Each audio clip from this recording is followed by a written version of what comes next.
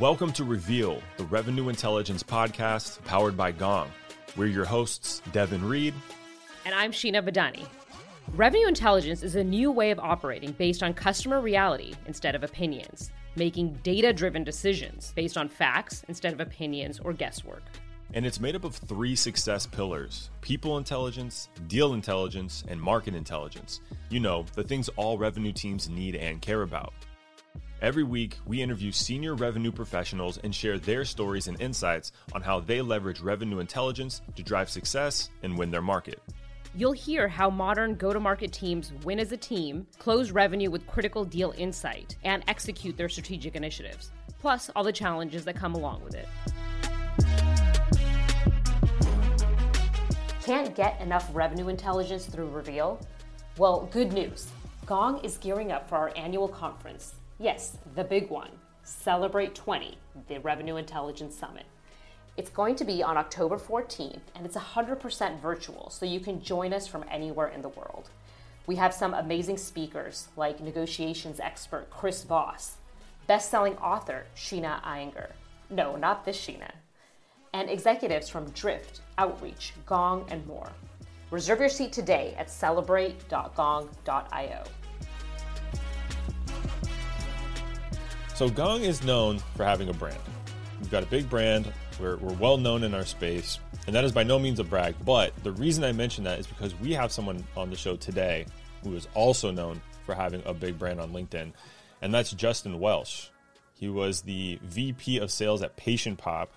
I believe he took him from $0 to $50 million ARR, and then recently he is now the owner of the official Justin Welsh, where he consults and guides companies. And Sheena, were you surprised when he said that he had 11 million impressions on his LinkedIn post this year? Because I was. Yeah, that's more than what many companies get over a very extended period of time. So that is props to what he's done to build his own personal brand online. And I think one of the things that we talked about that really stood out was that it's not by chance. This is an intentional thing. If you want to bear those type of results, you have to think through it and put in that time and effort to really build your brand, whether it's for a person or a company. Absolutely. It's something that I've been doing for a little while, admittedly unintentionally. Just started posting on LinkedIn a couple of years ago, and now I try to do it regularly. And I follow some of Justin's advice. As I kind of mentioned, I've consumed a lot of his content, followed him for a while. You post on LinkedIn, you share a lot of the stuff we're doing on the podcast and at the company, and so there's definitely a good return. There's definitely a reason. But if you think about it, 11 million impressions, like I'd have to call Mike from our digital marketing team and see how much that would cost. You know what I mean? To get that many impressions. Right. And Justin gets it all for free, because he's built this following over a couple of years. So if you click the episode, you either love Justin or you're interested in building a personal brand, or you just can't get enough of Sheena and myself, which we appreciate. But what we do is we talk to Justin, and he's going to give you, like Sheena said, like you said, Sheena, how to be intentional. What is your end goal here? Because if you're going to invest the time and the other resources, you should be doing it with a purpose, which I think is awesome. It's a great place to start with why. And then he shares the pitfalls, what not to do, tactical advice of what to do, and then we end out in the micro action, 3 things that you can do to get started today for building your digital brand. So this is a great one. I was really excited to talk to Justin. He really delivered. 100%. Let's take it away with Justin. We are so excited to have you on Reveal. Welcome to the show. I am really excited to be here. Thanks for having me on. I appreciate it. I think the last time we spoke was a few months back when the pandemic was kind of just getting started. It was back in April when we had our first Celebrate online. So things have changed quite a bit. You've also had some big life changes. You recently moved to Nashville with your wife. What's kind of surprised you or taken you aback from that experience of moving and relocating to this new city? Yeah, I guess maybe the most surprising thing would be just we're in this like pretty divisive part of the world or time right now, and people are generally seem to be angry.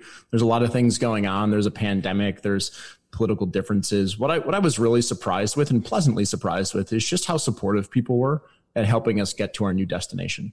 No matter where we stopped, and we stopped in a bunch of different places because we took a really long drive from LA to Nashville. And I think it took us maybe 35 or 36 days. No matter where we stopped, big city, small town, whatever, people were awesome and people were really, really helpful. And, you know, I was really fearful going into this trip that it was going to be a disaster. We had 3 dogs with us. We had a trunk full of stuff. And so it certainly wasn't easy, but people made it easier. And that was just pleasantly surprising. I've always wanted to do that road trip across the U.S. This is probably the best time to do it, honestly, during, these pandemic times when you can work from anywhere. So I'll have to make that happen. And it's great to hear that you had that experience, which was amazing. It's the second time I've done a cross country trip, and I highly recommend it. It's a blast. That's perfect. I don't know if you guys had an RV or anything. I'm not even a dad yet, but I'm like full RV mode. Like if I could do the cross country thing, like I'm totally running one and doing it that way. Nice, man. That would be awesome. I would be jealous if you did that, because I did it in a small SUV with 3 dogs. So you've earned it. I'm clearly shooting for the luxury route here, but cool. Well, and now that you're in Nashville, I saw you've upped your barbecue intake, which kind of goes with the territory, I have to imagine. So I got to ask, what's your dish of choice, and are you cooking anything at the Welsh residence? Yeah. My dish of choice, unfortunately, a bit too frequently is Edley's here in East Nashville, where I live, and I get their smoked brisket and their banana pudding. And, I've been eating it like twice a week. So that has not been real good to the old physique. But really, really enjoying it. I mean, I've lived in New York and LA and San Fran and Boston, but I've never lived in a place that does like barbecue properly. And I'm sure there's people from Austin or Texas who are listening to this who are like, that's not proper barbecue, but it's the best that I've had. So I've been really enjoying the brisket, and my wife loves the chicken and the turkey. So we go too frequently, but really enjoying it. And we cook a lot, man. We cook, probably 3 to 4 times a week. We cook dinner. My wife is a really good cook, and we've got really cool meat shops and butchers and fish shops here in Nashville. And so we've been doing a lot of healthy stuff to try and make up for the barbecue consumption during lunch. Yeah, if you pick a lane with best barbecue, even those are like highly charged words. Yeah. You're always going to get some people to agree, and then other people like. The good news is they usually bring like a styrofoam tray of what the real best barbecue is, and then they want to watch you agree with them after eating it. Totally.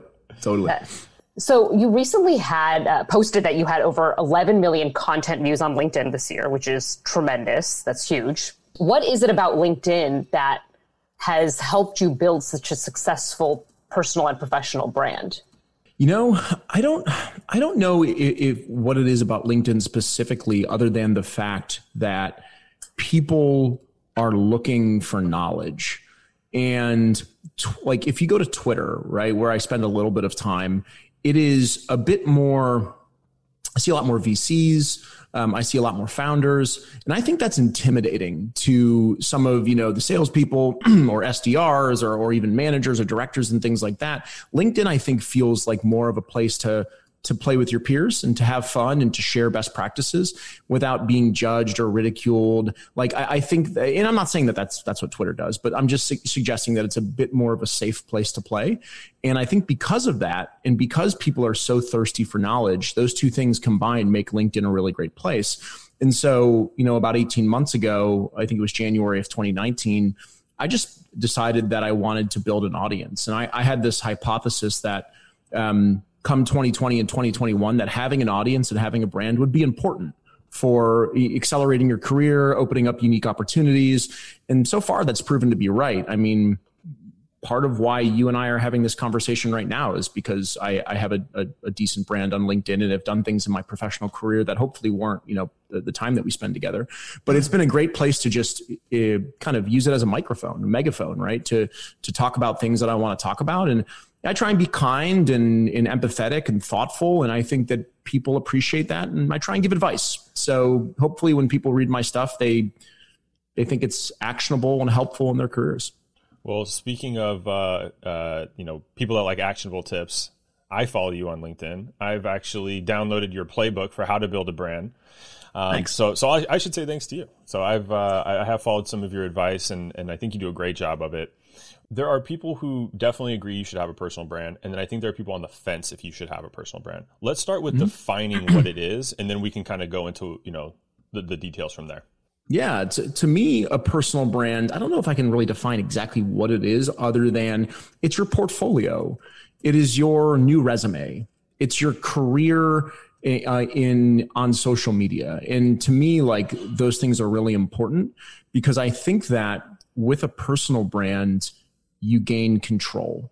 And we can talk a little bit more about that, but to kind of nail it down, to me, a personal brand is everything that you do online and offline wrapped into one package and delivered to people who are interested in learning more about you. To me, that is what a personal brand is. So I love that you delineated online and offline, because I think that's what trips people up, right? Because we all know there's salespeople and sales leaders that are very successful, very well known, never log into LinkedIn. Yep. And there are people in the same camp or just in somewhere else in their career, right? And they're very active on LinkedIn and they're building their brand that way. So I guess, like, is one better than the other? Is there one maybe a way where people can identify, which lane is for them? Because not everyone wants to be active on a social media platform. Yeah. I mean, ultimately, if you don't want to be active on social media, that's your call. Like, I have no, who am I to judge what you want to do? But I think if you're going to be active on social media, I think that there's a right way to do it. But by the way, I'm not declarative about how I tell people to build a brand. I'm not like, this is the right way and that's the wrong way. But if I think about when I see people doing it, sales leaders and leaders across all departments who have experience, being really top performers, I think it's great if they go out and share their stuff. Don't you want to know how, Kevin Dorsey built a big sales team? Like, don't you want to know how Jake Dunlap built Scaled? Like, I want to know those things. It's interesting to learn about that. Right. I think if you're early in your career and you don't have maybe that level of expertise, I still think it's great to share on social media. And what I think about is experience over expertise. I don't like when people come in and they're like, I'm a account executive with 1 year of experience, and I'm going to post about how to build the next $1 billion startup. Like that to me those things don't connect. But if that person comes in and says, hey, I've been in my role for a year and it's been challenging and rewarding, and here are a bunch of things that I'd like to share with folks who are one, ladder rung below me, who have not yet experienced a year of account executive work, who are looking to grow into this role, who want to learn from my experiences. What an awesome way to share. And I think people stop or don't start sharing because they think they got to be an expert. But like, what is that? Right? Like, there's no certification for being an expert. Just share your experience and you will benefit someone. And when you benefit someone, you will build an audience. When you build an audience, a lot of good things happen. I think that's something that deters people from wanting to be more vocal on some of these platforms, is that they think they haven't figured it out yet. And there are other people out there that are experts and know this space or this field or this function better than them. But the truth is that there is somebody out there that can learn from what you've done, and nobody has figured everything out, especially in these days. While people are figuring out how to re-message for their companies, they're figuring out how to sell when everyone's remote. Nobody has cracked the code on all these different areas. And for you to bring your own perspective, your own experiences, can be very authentic and eye-opening for a lot of different people out there. Yeah, I agree. And plus it gives you something different. And I mentioned to Devin earlier when we were talking in this interview that, it gives you control. And so what I mean by that is, like, take a look at our current situation. Right now, 23 million people have lost their jobs. I think that's the most recent number or something like that. And what you get is stacks of papers from hiring managers. Here's 100 resumes of people who want a job, and they become faceless pieces of paper in a stack. And like, talk about doing yourself a disservice. If you want to take control of landing your next role, networking with the right people, building your own business, starting your own podcast, whatever it might be that you want, this is a great way to do it. Because if I turn around and lost my job during this, I've got 55,000 people that I'm connected with on LinkedIn who like my stuff. I could just go out and say, hey, everyone, I unfortunately lost my job. I'd love to speak with someone about, open roles. And I think that I would get a lot of interest in that. And that's, I think that's a win for people. And that's why I encourage people to build their own brand, not to build a brand that's around their company. So that's my advice. So you've probably encountered a lot of people who have, who are attempting to build their own brand or have come to you for advice on what they should do. What have you seen on LinkedIn or on Twitter or elsewhere of some of the pitfalls and what people may be doing incorrectly. You just mentioned like kind of building the brand around your company. Sure. Can you elaborate on either that or other examples? Yeah, I'll start with the company one, which is, and I wrote something about this the other day. Remember, your company's like a family until they're not, right? So like, let's just be real with one another. And I know you guys work for an awesome company and you know I love Gong, but companies are not families. Companies are groups of individuals that work together to make money for shareholders. And when things go south, people lose their jobs. And so when you lose your job, your company that you just lost your job from will not be there to help you build a personal brand. So if you spend 24 months building a personal brand on behalf of your company and then you get let go, then you're starting from scratch. And I would hate to start from scratch while unemployed. So that is like something that I just can't fathom. And if I went to a business and they said, you have to build your brand around our company, I would not want to work at the business. So that's like one thing that I would kind of put out there to begin. But pitfalls are pretty common stuff.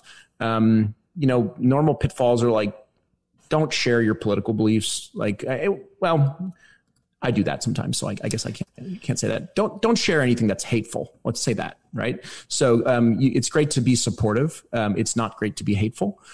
So that's like one pitfall. I see people making really big mistakes online that will go with them for the rest of their careers. I would say don't connect and pitch. Nothing is more frustrating than getting a connection with someone who you think would be a really great connection. And then, hey, Justin, we're working with military veterans to help them open McDonald's franchises. Like, I'm not a military veteran. I don't want to open a franchise. Those things are really frustrating for me. And then I would say, other pitfalls is just not being consistent. Consistency is the name of the game. It's the key to almost everything in life.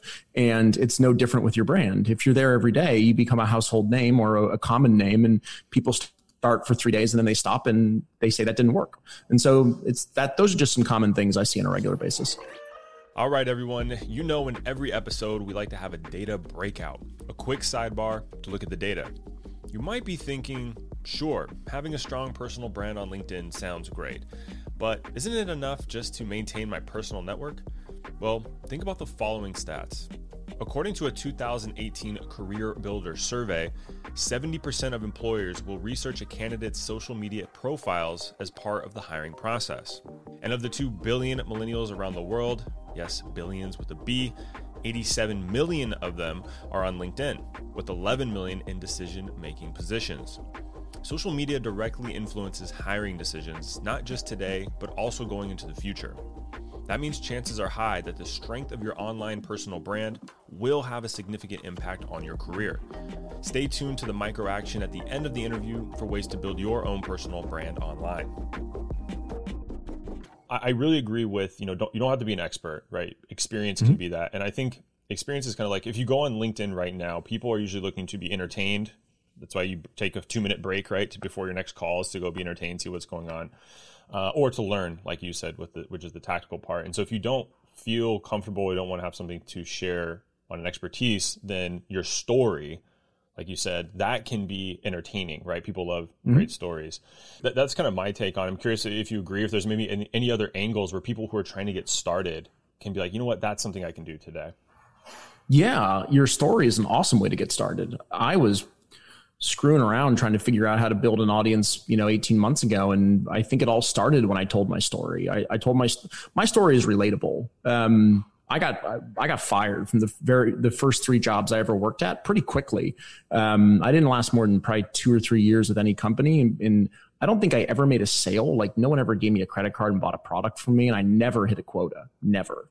And so like, I told that story. I was like, hey, here's why, I got fired a bunch of times and then my career turned around, and here's why it turned around. And so I thought that would be relatable for folks who were struggling and who wanted to think that there was something better in the future for them. And for most people there is. And so I told that story and it resonated. And so I often recommend to people, like, telling your story, especially when it's relatable, is really helpful. I think other things that are super helpful is just breaking things down that are more complex and making them very simple. So for example, take a look at, a guy like Chris Walker, who a lot of people follow on LinkedIn as well. Marketing is complicated, right? If you're not a marketer by trade, all the jargon and all the stuff is complicated. I think that he does a really great job in his videos in 1 minute and 30 seconds of taking something relatively complex and making it easy to understand. And so that's why his brand has skyrocketed that. And he's a great marketer and has a great brand. But I love that approach as well. I think that's a healthy approach to being helpful. You give in the universe and things will come back to you. So that's sort of my mantra on it. Yeah, absolutely. What I like about your story too that you shared is it shows vulnerability. Yeah, I think there's nothing worse than big egos. I don't know. I hate reading content from people with really big egos. Like, it's just frustrating to me. And so I don't know. My thought is like, there's enough fake stuff in the world. I don't want to add to that. And so like, I got fired a lot. So be it. Mm-hmm. And like, people are like, oh, you did a really great job building Patient Pop. Made plenty of mistakes, right? Got a lot of luck. Like anyone who thinks that they did something really awesome and didn't have their fair share of luck is full of crap. And so like, I don't know, I'd rather just share, instead of sharing egotistical thoughts and thought processes, I'd rather just share like, here's some mistakes I made. Here's what I did once I made them. Here's how it worked out. And here's mistakes I'm still making. And I think if you do that, people are just more likely to treat you like a real human being. And I don't know, I think it's unrelatable to be full of ego. I can't stand when like, someone will put out an opinion and I'll see other people just be like, you're wrong. It's like, what do you mean wrong? The whole world is subjective. Yeah. Couldn't agree more.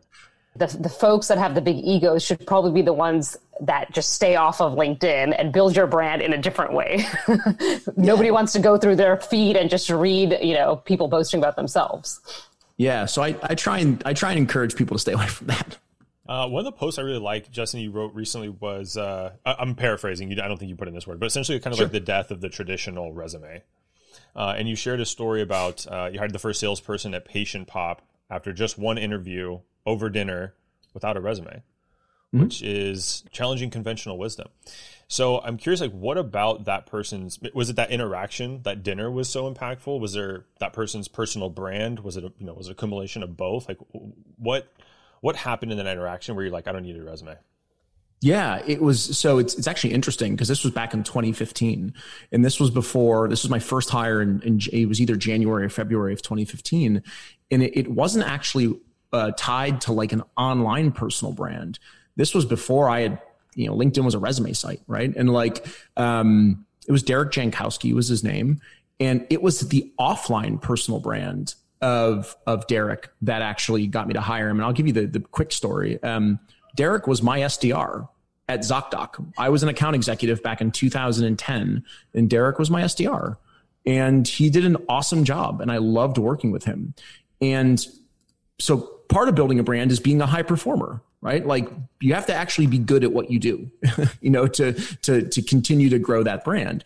But I ended up leaving ZocDoc and I think Derek left in 2012 and I left in maybe 2014. I don't remember the exact dates, but rather than just disappear for the next 3 years, like he kept in regular contact with me all the time. Like we chatted, we caught up, he told me how his career was going.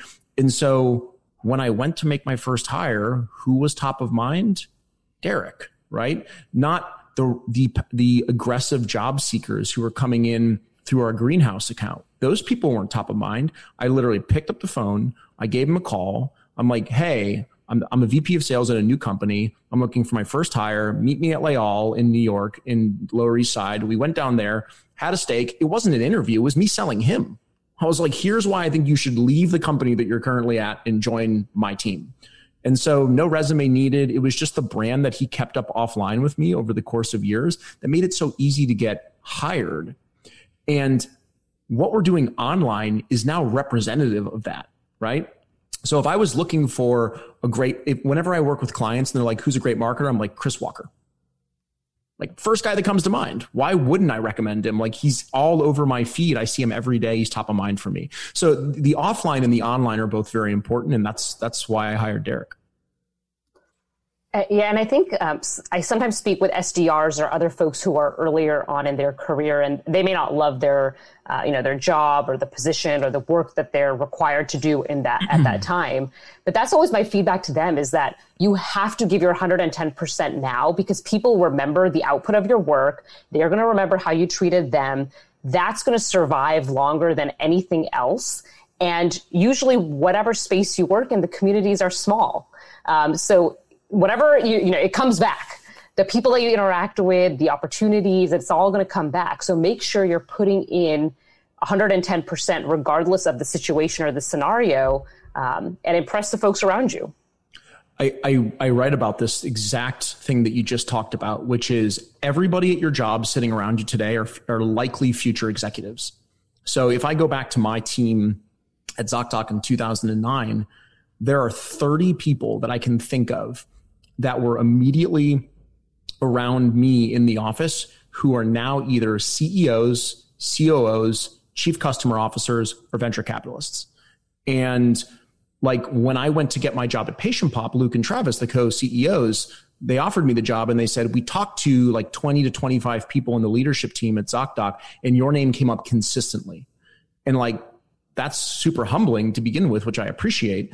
But it just goes to show you that if you do a really good job at your job, and you get surrounded by influential people, and now that we've all grown in our careers, like the connections that I have by just doing a good job 10 years ago are awesome. And so I always tell people like, man, I know you're grinding now, but you're grinding for a decade from now. So think about that. I think 100%. Yeah. Well, what's interesting too is as we go through this, it's really about building your offline brand first, and then reflecting what you've done and who you are online. That's like what it comes down to, right? Because that's like very when we were preparing for this, Justin, I was like, and like I said, I follow you. I agree that people should have a personal brand, and I think it makes sense if you want to do it online. But when I talk to people in passing, there's a lot of conflict of like, no, you don't need to build a brand, but they're thinking about the LinkedIn brand, the visual, the digital brand, and like you said, like the relationships, the relationships you build, how you carry yourself, the results that you put in, especially earlier in your career, that like not only builds your reputation, but like kind of your own understanding of yourself, right? So then if you do decide to go digital, you should be really clear about what you stand for and what you want to write about. Totally. Like if you build an offline brand, you're building your brand on performance, you're building your brand on your word, your loyalty, your honesty, the way that you treat other people. Like those things are all extraordinarily important, right? But if you want massive reach, like if you want to take it outside of your office or your team, you sort of have to go online, right? Like I'll give you an example. Like I was doing a good job at PatientPop building the team, but I mean, PatientPop's not like, it's not Gong, right? We're not Outreach. Like we don't have that kind of brand recognition. I think Kevin and I hopefully gave it a little bit of brand recognition, but we're certainly not that big of a company, right? With the same kind of funding, so on and so forth. But by being online, I was sharing stuff on a regular basis, and Jason Lemkin reached out and said, hey, I saw this post. I think it's really cool. Would you like to speak at SaaStr? Like that opportunity should probably never have come my way. Or definitely wouldn't have come my way had I not put things online. And so it's uncovering unique opportunities like that to me are like the fruit, right? That is bared when you build a brand online and when you transition from offline to online. So that's why I think there's really unique opportunities to be uncovered through that reach. So I have a question for you. So we've covered offline. I think you can't really measure it, right? Like offline, you can feel it. You can do it by relationships. I guess a quick way is, do people pick up the call, pick up the phone when you call them? That's an easy way. Now that you are evangelizing online brand building, how do you measure it? Yeah, I mean, I don't know. There's like vanity metrics, right? There's impressions and there's engagement and all that stuff. And I think those things are important. Just like in marketing, like people say leads aren't important. You're right. Revenue is much more important, but like leads are hopefully a leading indicator of revenue. But I digress. Like I think impressions, I think engagement, I think comments, I think people reaching out to you with, DMs in your inbox, all those things just show that you're moving in the right direction, that you're piquing people's interest. And as long as those are increasing over time, more opportunities will open up. For me, now that I run my own business, the metric that I measure is revenue. I by the way, I have made this not a secret at all. The goal of me building my brand is to make money. Like, I'll just be very candid about that, right? I like sharing my insights. I like helping people, but I work for myself. So the goal of what I do is to generate opportunities, to advise businesses, consult for businesses. I sell a course, as you guys know. Like, there's a lot of ways that I try and turn my brand into revenue, and I do not make that a secret. And so that's how I measure it now. But for anyone getting started, I would just measure, some of the vanity metrics that just indicate that you're moving in the right direction. Totally. And I think too, as you said it with a smile on your face, hey, I'm here to make money.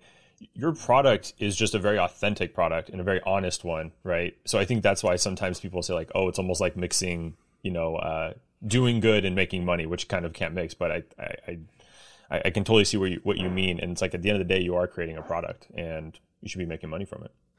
Totally. And I think that when people pay for something, they're more likely to do it. So my goal is, I was trying to make something affordable and accessible that everybody could afford, whether they were just graduating college or whether they were an executive at a startup company, that they could go out and buy it and donate a little bit to help support my business and turn that into hopefully 10 or 100x the investment that they made. And that was my goal. And so hopefully I'm achieving that. If you're putting something of value out into the world, whether it is an iPhone app, a course, a solution, you should get paid for it. So I don't totally agree. The perspective of you're doing something good for the world, it should be free, does not always gel in my mind. So there are folks who are just getting started on this journey of building their brand, right? They are confused. They may not know where to start. We've talked about a lot of different ideas in this episode. What would be your recommendation on the first 3 things that somebody who is just getting started with building their online brand, where should they start? Yeah, I think the first thing that they should think about is branding is a means to an end. So what is it that you actually want to accomplish? Like, it's very easy to see a directionless brand. You go on and they're like, SDRs need to make more inbounds. Here's my favorite pizza. I just bought a house and I'm traveling to, Egypt. Like, they're like very directionless brands that talk about different things every day. And that's cool. Like, if you're just having fun, no big deal. It's not none of my business, but like, I think that brands are a mean to an end. So what do you want? Do you want to build a side hustle? Do you want to build your own business? Do you want to speak at an event in your industry? Do you want to host a podcast? Like, what is your ultimate goal? And I always recommend that people think of those things like 3 to 5 years out. I don't think it takes that long to build a brand, but you should be, driving towards an endpoint so you can steer your ship in the right direction. That's like number 1 for me. Number 2 is, once you understand that, who's your ideal audience? And to me, it's like, when I went out to build my advising firm, like, it's not just founders. It's not just SaaS founders. It's not just SMB SaaS founders. It is early stage SMB SaaS founders, because that is where I like to play. That's where I'm most comfortable. That's where I think I can add the most value. And so you got to get really niche, really targeted. Who is your ideal audience? I think once you do that, the things you have to think through is, now you've got who you help, but what do you actually help them do?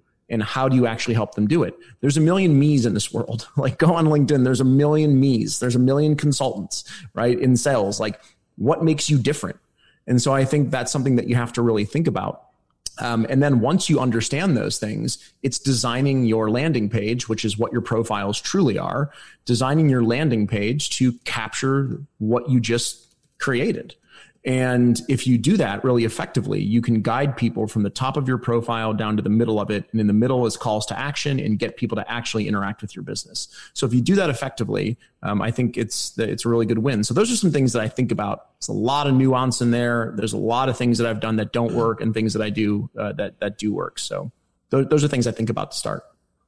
I really like the point you made about being niche. I think I read it from you. So if you start nodding that you've written a LinkedIn post, I'll believe you. But I think a lot of times folks are, I'm not this, I'm not that. I'm just this one thing. You know what I mean? I'm an enterprise rep at a small company, or I'm an SMB leader. And I think they can kind of view that as almost like a weakness. But the way you position it is like your niche is actually your strength. Like you get really, really specific on that thing, own it, and then kind of go to market with it in the steps that you just outlined. Totally. I mean, you got sales leaders who are like, I don't have a niche and I can't create anything and I won't be able to make any money or whatever their goal is, right? And I'm like, hey, I know a beekeeper making money on LinkedIn. Seriously. I know a woman who twists balloon animals into shapes and makes 6 figures doing that. Wow. Like, that's pretty incredible, right? Like those are not things that I would normally think would be like money makers or brand builders. And so like, give yourself a break when you're thinking about it. Everyone is special. Everyone has special talents. Like, what are yours? And get really niche. What do your friends come to you for help with? Like, that's a great way to start thinking about what your niche is. That's how I started thinking about mine. Is all these founders were coming to me asking me for help, and I looked at them and I said, they all actually look relatively similar. They're all early stage. They're all SMB. They're all SaaS. And so that's what I decided was my niche. That's awesome. So Justin, we like to end our conversations with all of our guests with one final tip to the audience, one final question. How would you describe sales in one word? Hard. And some few more words on why. Sure. I think transacting or asking someone to part with their hard-earned money in exchange for goods or services is really difficult. And I think people that are not in sales don't understand the difficulty in making a sale.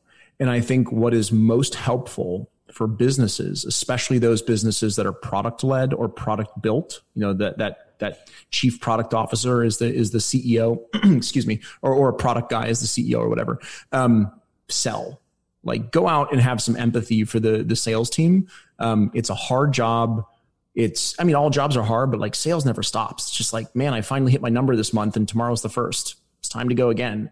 And, I think if you understand how difficult it is, you can have empathy, you can have compassion. And oh, by the way, if you're going to start your own business, you better know how to sell. Yeah, and the fun thing of working for yourself is you're not just sales, you're finance, you're marketing, you're legal when it comes to that. Hopefully you have friends in legal, but it's its own grind when you're in solo. Well, Justin, thanks for joining us, man. And for listeners, we've mentioned it, but you have a course online around brand building. You have a playbook. I believe that's free. I have both of them. So if my cosign means anything to listeners, go check it out. Is there anything else you're working on or that you want to share with folks? I'm working on a bunch of stuff, but my website's theofficialjustin.com. I kind of put up what I'm working on there, but yeah, my wife and I are starting to try and support some local businesses here in Nashville with some small investments. So we're tinkering with that and trying to understand how that works, and building more courses and taking more clients and tinkering with a bunch of stuff. Awesome. Very cool. Well, it sounds like you're off to a great start in Nashville, man. I'd love to hear it. Yeah, it's been really exciting. I really appreciate, as always, you guys having me on and giving me an opportunity to tell my story and talk a little bit about what I do. So thank you. Of course. Thanks, Justin. Justin has built a strong personal brand with over 11 million content views on LinkedIn this year so far and has accrued over 55,000 followers. Now, for those among us with smaller audiences, that number can seem a bit daunting. So here are a few questions you can ask yourself to get started without getting overwhelmed. Remember, keep it simple. First up, what's your goal? Do you want to build a side hustle, start your own business, speak at industry events, or host a podcast? And next, who's your ideal audience? The more specific you can be, the better. And last, what value are you going to provide? And how will you make a difference in people's lives? Think through those questions, put together a plan, and hopefully I'll see you on LinkedIn. Did you like today's episode? Subscribe now so next week's episode will be waiting for you on Monday. And if you really like the podcast, please leave a review. 5-star reviews go a long way to help get the word out there. And if you're not ready to give a 5, check out another episode and see if we've won you over by then. And if you have any feedback or you want us to interview one of your favorite revenue leaders, just email us at reveal@gong.io.